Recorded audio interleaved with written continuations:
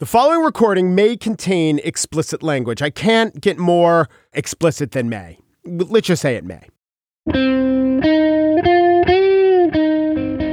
It's Monday, February 10th, 2020. From Slate, it's The Gist. I'm Mike Pesca. You know, we think that talking is easy. When the president reads non-disastrously off a teleprompter, we say, oh, but it was off a teleprompter. Not realizing that reading off a teleprompter isn't that easy.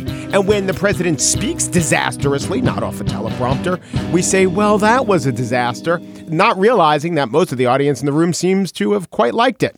Perhaps we've all become school marms from the 1960s who just don't get this rock and roll.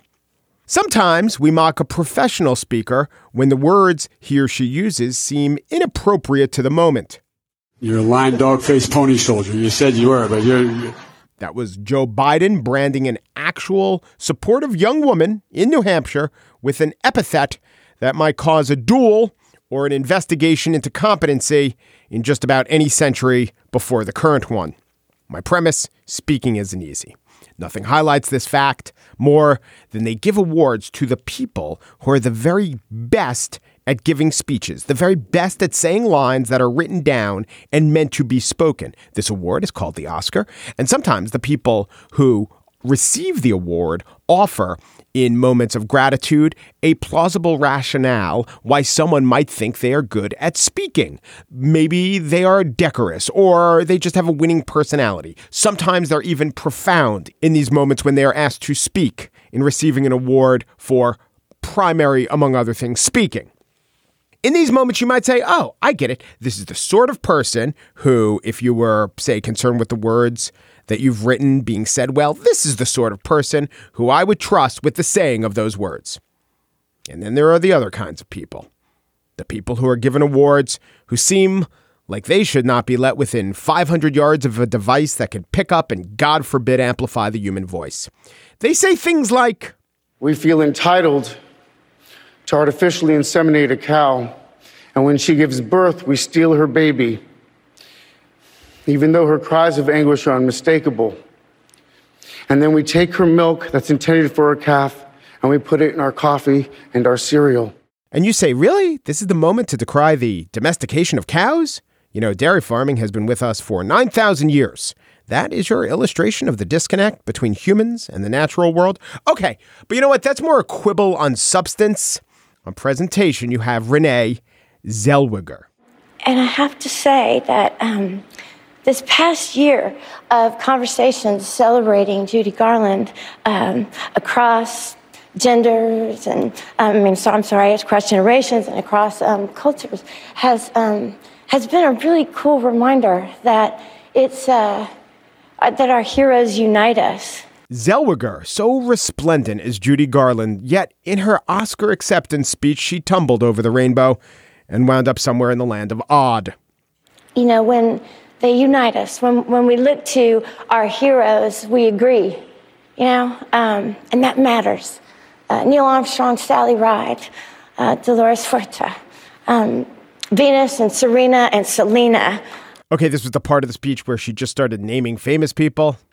Bob Dylan, Scorsese, Fred Rogers, Harriet Tubman. Florence Nightingale, Chester A. Arthur, Joe Montana, Sully, Captain Phillips, Peter Scolari, Turtle from Entourage, Thomas the Tank Engine, railroad conductors. I think we can agree on them.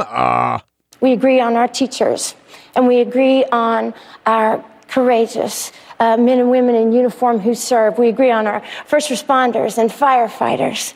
All civil servants, the Coast Guard, the Wonder Twins. Did I say Turtle from Entourage? And of course, Judy Garland, who is known for her unique exceptionalism and inclusivity. Yes, inclusivity. That's the word. I was going to say positivity, but inclusivity. It's so good. It's so nice to include inclusivity. It's perfect. It is in many, many ways a perfect speech for our perfect time. Again, this, Renee, a speaker, a professional speaker of words, professional communicator of ideas. Granted, other people's ideas, but still. She is being singled out and honored as a vessel of communication. There was no better in her communicative medium in the year 2019. Look, I understand that acting where you're playing a role and becoming someone else and speaking someone else's words, it's a different skill set than speaking your own words. But you expect there to be some sort of overlap. We've seen some other actors and they can do it. Like if we had a meeting of NASCAR drivers and then after the meeting, all the NASCAR drivers left at once and they threw their Honda Civics into the wrong gear and crashed into the back of the building, that would be surprising, right? I guess what I could say from all of this is humans, they never fail to surprise you. On the show today, we're out of the woods, we're out of the dark, we're out of the night that Iowa caused, but we are knee-deep in New Hampshire. I present a gist analysis of the unfair attacks that the candidates, and sometimes the press, have been visiting upon each other. But first, a little bit of lavender, a smattering of sage, maybe some myrrh. These are all essential oils, if they and the people who like them do say so themselves. So far, I've been doing fine without essential oils, so who the hell says they're essential? Well, they do contain essences of plants, so I guess it's a little bit of a tautology. But don't you sense that essential oils are getting by to some extent on the ambiguity of the word essential? I do. Here to blow the cover off this whole gentle dollop of tinctures and balms is Maria Konnikova. Essential oils, are they bullshit? You'll never smear yourself with chamomile so carelessly again.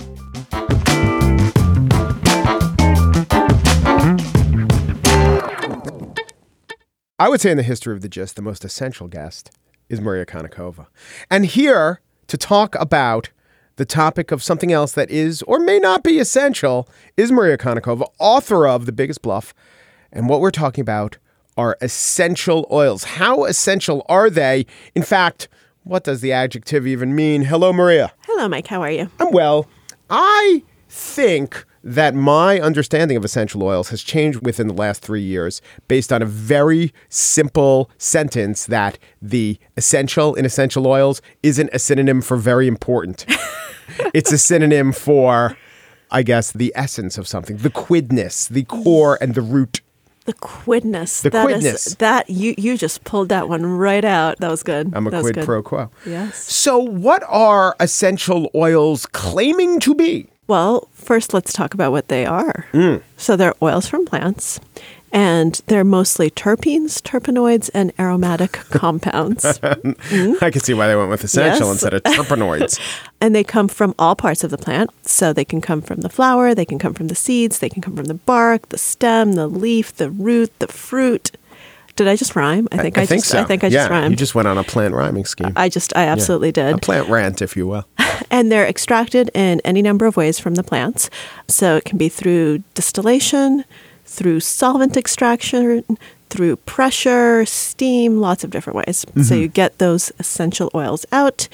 And we've been doing this for thousands of years.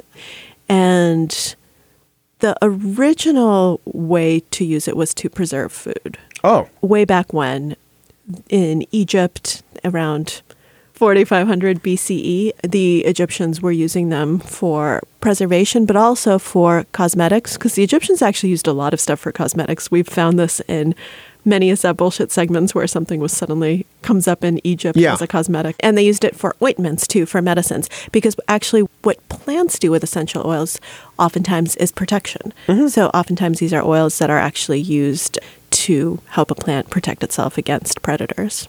So it makes sense that it would be used as both a preservative and as a medicine, because if it helps the plant, then presumably, if done correctly, it could also help humans.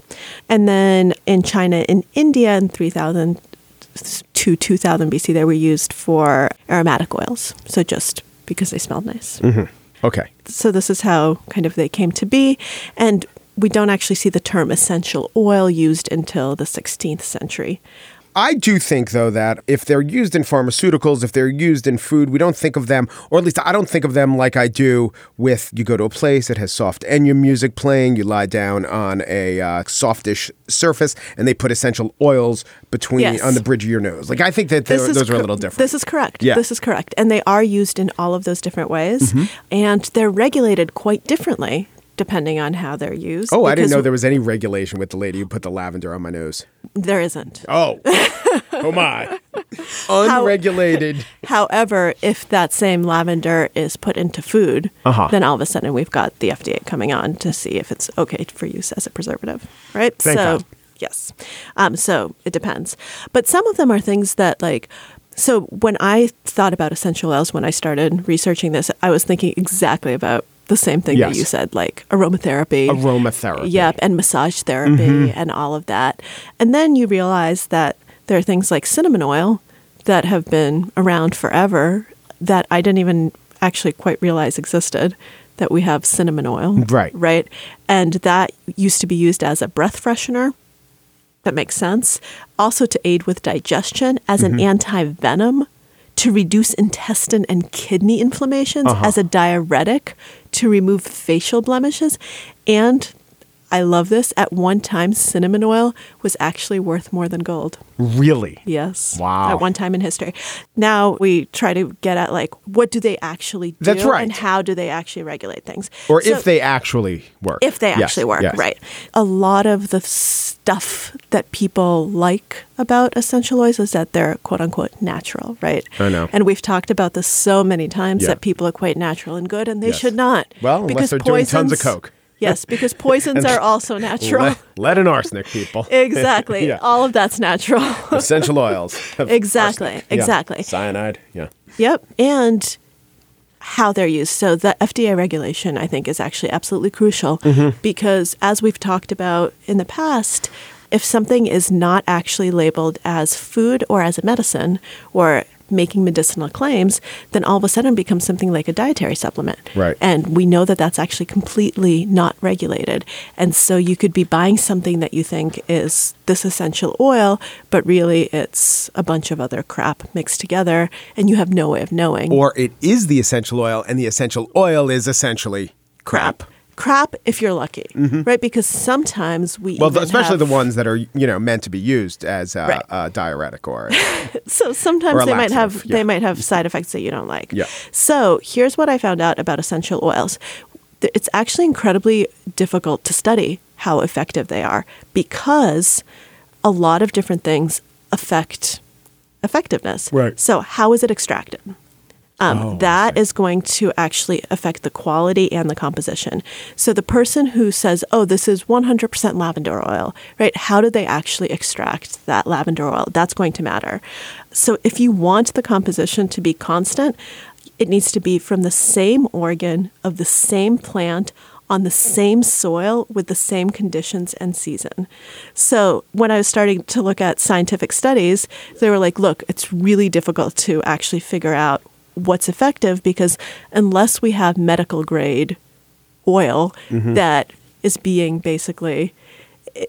extracted under very specific conditions that are basically laboratory conditions, we can't know whether we're testing apples and oranges or apples and apples. If you can figure out workarounds, why not? Sure. If you can dilute it, why not? And nobody really cares. So there are some studies that have been done on the medical uses of them. Tell me. So sleep disturbance. Yes. Japan is actually really big into studying the use of some of these for sleep disturbance. So if someone has trouble sleeping, can we actually use, so this is like the aromatherapy. Right. Can we use essential oils to help them? Because the idea is that scent can trigger certain parts of the brain. And we know that that's true. There's a lot of psychology behind, memory and smells and moods. So there's a lot there. So they're saying, can essential oils, basically, can we calm people down, make them sleep better? The evidence is inconclusive. There have been studies with Japanese elderly, with patients with dementia, and it seems like sometimes it helps and sometimes it doesn't. So inconclusive.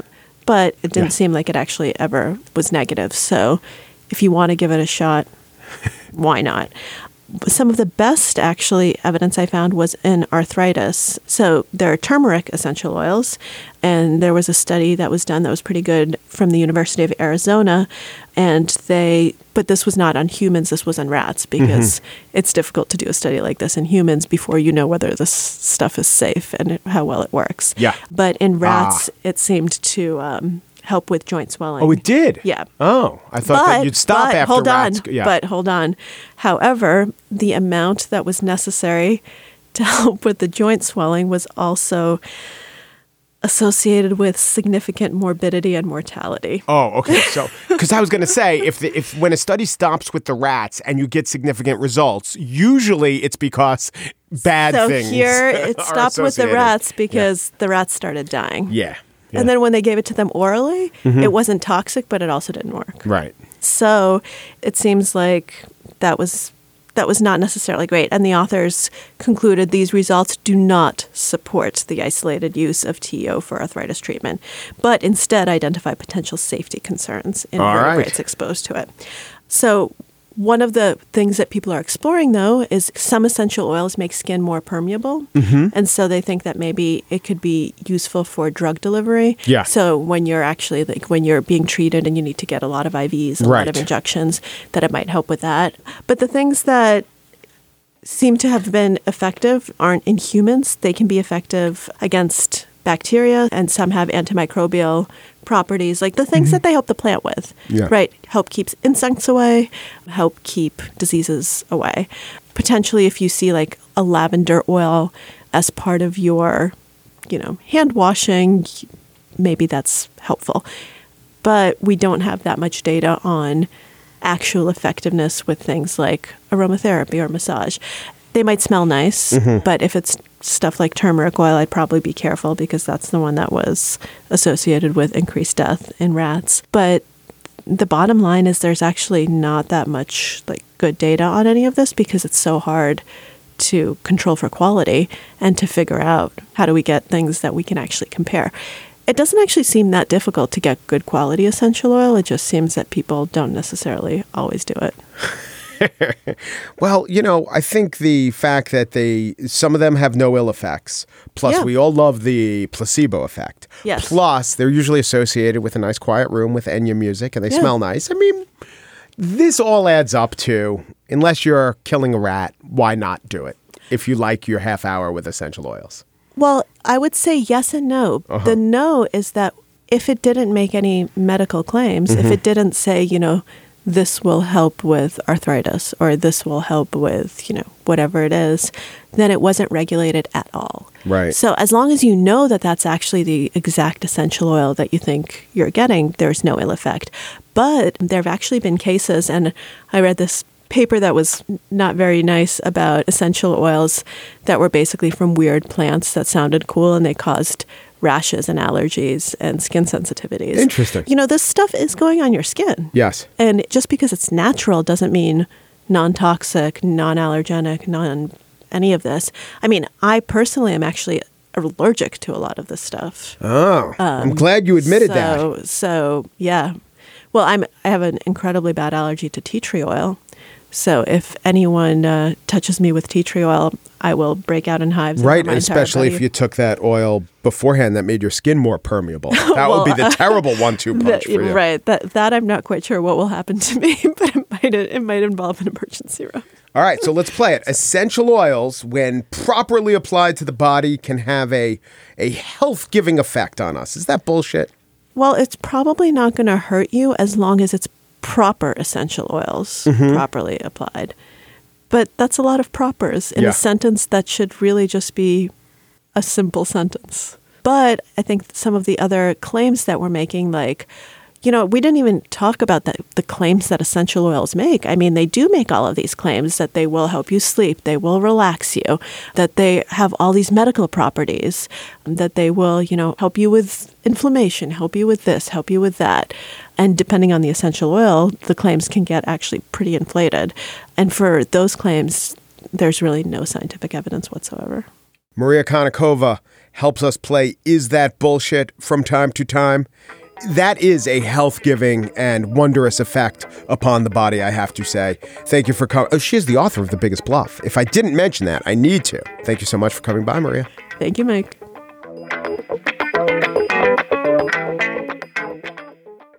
And now, the spiel. The New Hampshire primary is nigh. Nigh, I say! And the candidates are going at each other as much as they are going against the orange specter that wafts over us all. taking that wafting. If you know me, you probably don't know who I'm voting for, because I know me and I haven't decided who I'm voting for. But I do think the best way to do my job is not to plant a stake in the ground, but to keep as open a mind as possible. But an open mind does not mean a non-critical mind. So in this time, when the candidates are criticizing each other, I think I can offer a service to you. I can weigh in as judge or referee or just historian to put some of these charges in a more helpful perspective. Let us begin with a high-profile attack ad. It was Joe Biden criticizing Pete Buttigieg as having a record. Pete, this is Biden's charge. Pete has a record that does not hold up to Biden's own. As the ad says, let's compare. When President Obama called on him, Joe Biden helped lead the passage of the Affordable Care Act, which gave health care to 20 million people. And when parkgoers called on Pete Buttigieg, he installed decorative lights under bridges, giving citizens of South Bend colorfully illuminated rivers. Both Vice President Biden and former Mayor Buttigieg have taken on tough fights. Under threat of a nuclear Iran, Joe Biden helped to negotiate the Iran deal. And under threat of disappearing pets, Buttigieg negotiated lighter licensing regulations on pet chip scanners. Okay, stop it there for a second. I like lights under bridges. Colorful bridges are nice. And pet chip scanners, they can help you find a lost pet. If you ever lost a pet, you'd really love one of those chips. And right now, to this day, I would bet that most of the chips in those pets are still in place. But you know what's not in place? The Iran deal. But let's go on. Both Vice President Biden and former Mayor Pete have helped shape our economy. Joe Biden helped save the auto industry, which revitalized the economy of the Midwest, and led the passage and implementation of the Recovery Act, saving our economy from a depression. Pete Buttigieg revitalized the sidewalks of downtown South Bend by laying out decorative brick. And both Biden and Buttigieg have made hard decisions. Despite pressure from the NRA, Joe Biden passed the assault weapons ban through Congress. Well, guess what? The bricks are still there. The assault weapons ban went away. Listen, I will definitely stipulate that Biden has achieved more than Buttigieg has. He has had more important positions. He has affected more people. He was able to do more. Plus, when Biden was working, he had that awesome, aggressive strings music underneath him. Very inspiring. But Buttigieg, he just had that dopey, oh, let's put chips in pets or bricks in pets or chips in sidewalks. Duh, it's Indiana. He had that music going, so you're not going to get anything good done that way. But I do find it interesting that the two of the big accomplishments that Biden bragged about have since been reversed. Also, neither were initiatives that he is known for, shall we say, running point on. I mean, he was there. He didn't orchestrate the Iran deal. But yes, again, Biden has more accomplishments. I do not think voters are confused about this point. I do think the ad is not the best illustration of this point, and I do think it's over the top, and the music and the narration and the writing won't really hurt Buttigieg. In fact, they gave him the opportunity to go on all the Sunday shows and indignantly claim that people who live in the cities the size of South Bend don't appreciate their concerns being turned into a punchline. And I think he scored a point with that. Anyway, Bernie Sanders was lighting into Buttigieg, as he has been, for taking the donations of billionaires. Here's Bernie on Face the Nation. Life of our country. And by the way, we're going to contrast our views with Mayor Buttigieg. And one of the areas of contrast, to be honest with you, is that last count, he has about 40 billionaires who are contributing to his campaign, the heads of the CEOs of the large pharmaceutical industries, the insurance companies, and so forth. Buttigieg's response is, but without billionaires, how am I going to afford decorative brick? No, it's, hey, we'll take money from lots of people who agree with us and think we could beat Trump. It's a tiny percent of the overall money I take. And the point is, we're trying to defeat Trump. We'll take money to do that. Here is my analysis. This is a great political argument. It really is. I'm not kidding. Would that all political arguments were like this? No one's lying. No one's being dishonest. I think voters really get the issue.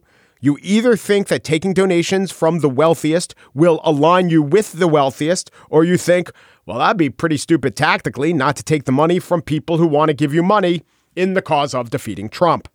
Voters, what I think they do is they project themselves into the situation and ask themselves, what would I do if I were running? And then they vote accordingly. I think everyone who is actually inclined to be a Bernie voter responds to Bernie's message, and everyone who sees the world as Buttigieg does responds to his message. They are both making their message well. Good. This is a good political argument. Here's another less good political argument. Both of the female candidates left in the race are comparing themselves to each other in one regard.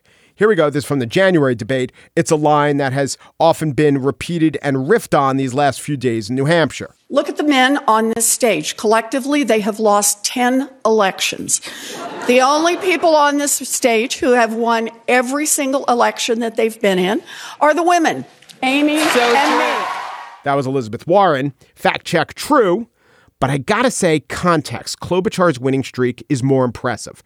It's longer, it's more varied, and it's in a state without a huge Democratic advantage. In 1998, Klobuchar was elected DA in the biggest county in Minnesota. She ran again unopposed. Then she won the Senate seat in Minnesota in 2006. It was a fairly big win, but she deserves credit for that. And then she defended it 2 more times without a serious challenge. So she's 5-0 in 2 somewhat contested contests. Warren, on the other hand, has won 2 Senate elections, and the first was against incumbent Republican senator from Massachusetts, Scott Brown. Now, he was an incumbent, but he was a Republican senator from Massachusetts. So I would score her 2-0 with 1 close election. Also, let's note that if Warren loses in New Hampshire and doesn't come in second, it will be the first time in the history of the New Hampshire primary where an elected official, was elected statewide in Massachusetts, fails to win or come in second. In 1980, Teddy Kennedy lost to incumbent President Jimmy Carter. In 2008, Mitt Romney came in second to John McCain. Those were, in fact, the only times when a Massachusetts politician did not win in Iowa on the Republican or the Democratic side, and the winners were John Kerry, Paul Tsongas, Michael Dukakis, and Mitt back in 2012. Those were times when Massachusetts politicians all won in New Hampshire. So this result could be the worst for someone of Warren's ilk. And next and last, we have not a bit of candidate on candidate flack, but the old gray lady on the Yang Gang. The article is titled, Yang's Run is Most Baffling to People Who Work for Him, which is weird because I know people who worked with him and for him and they praise him highly. But that's okay. Let's put that aside. Let's hear the charges. The Andrew Yang on the presidential debate stage, the one who spoke about the need for more women in leadership and the lack of racial diversity among top-tier Democratic candidates, was the same person they'd once worked for. But for some of his former employees, it seemed almost impossible to believe how far he'd come since a moment a few years ago when he told everyone at his nonprofit about a horror movie he'd read about. How far had he come? Let us delve into the transformation of, I suppose, this once troglodytic Andrew Yang. Here we go. Mr. Yang had been struck by an article about the film The Babadook, which was written and directed by a woman and explores themes of motherhood. Movies like The Babadook, he told his employees, were in short supply and thus filled a gap in the market. If only more women were given opportunities, he continued, echoing an argument that he made publicly around the time in a 2015 essay, they would identify different problems than men and similarly help address market demands with their endeavors. The article continues. Members of the mostly female team recalled exchanging glances. To some, it felt as if Mr. Yang were discovering sexism for the first time and explaining it to them. Oh my God. Andrew Yang had an insight about sexism, was inspired to do something about it, and vowed to help the problem. How dare he? The part about what it seemed like to some members of the team, this anecdote is an inference about the timing of Yang's awakening. They assume he's woke, but he overslept. Later, the article says, quote, in his life before politics, they said they saw in Mr. Yang a man who was smart, had good ideas, was a persuasive speaker, and was occasionally inspiring. But he sometimes stumbled in his dealings with race and gender. Yes, so I guess he's a human being who's paying attention in the years 2015 to 2020. We often say, look, no one's demanding perfection. But if the claim is that he sometimes stumbled in his dealings with race and gender, what would the requirement be such that that isn't used to describe you? Perfection. He never stumbled on the most sensitive issues of our age. At another point, the Times writes, several former employees described being struck by the awkward and sometimes aloof way they said Mr. Yang talked about race. Well, again, let's think about this. What would be the contrast of talking about race awkwardly? Would it be good if the Times were to write? People report that Andrew Yang always talked about racial issues with dead certainty. He was 100% assured of himself whenever the topic of race came up. That would be great, huh? And what's the aloofness? Well, it seems to be his questioning if Asian Americans should count as diversity within the space of the tech nonprofit he was running. Here's the quote. He also confirmed that he told his team it should not herald the diversity of fellowship classes if the diversity amounted mostly to, quote, a bunch of Asian Americans who are overrepresented in the space. But what is the right answer to this? Is it clearly yes? Is it clearly no? Is it diversity? Isn't? Seems to be taking into account context. What's the answer to that question that doesn't get a New York Times article about how aloof you are? Or is it just to have never asked the question? Is that the better thing? Look, there are things in this article that are factual, that belong in print. 2 former employees allege gender discrimination that has been reported elsewhere. Yang deserves all the scrutiny that a presidential candidate gets. But as a reader, not a proponent of any candidate, just as a reader, I felt like my time was wasted and I was thrust into the position of having to agree with a subjective inference of a possible interpretation of the timing of what everyone agrees is the right opinion to have. For all the candidates who have to suffer the shade delivered by media or other campaigns or Donald Trump, we got to say the following phrase. It comes with the territory. It's battle testing, and this all will be a battle ahead of you. But for we, the voters and the news consumers, I do wish that the arguments were stress tested, at least to a degree that the arguers demand of their rivals.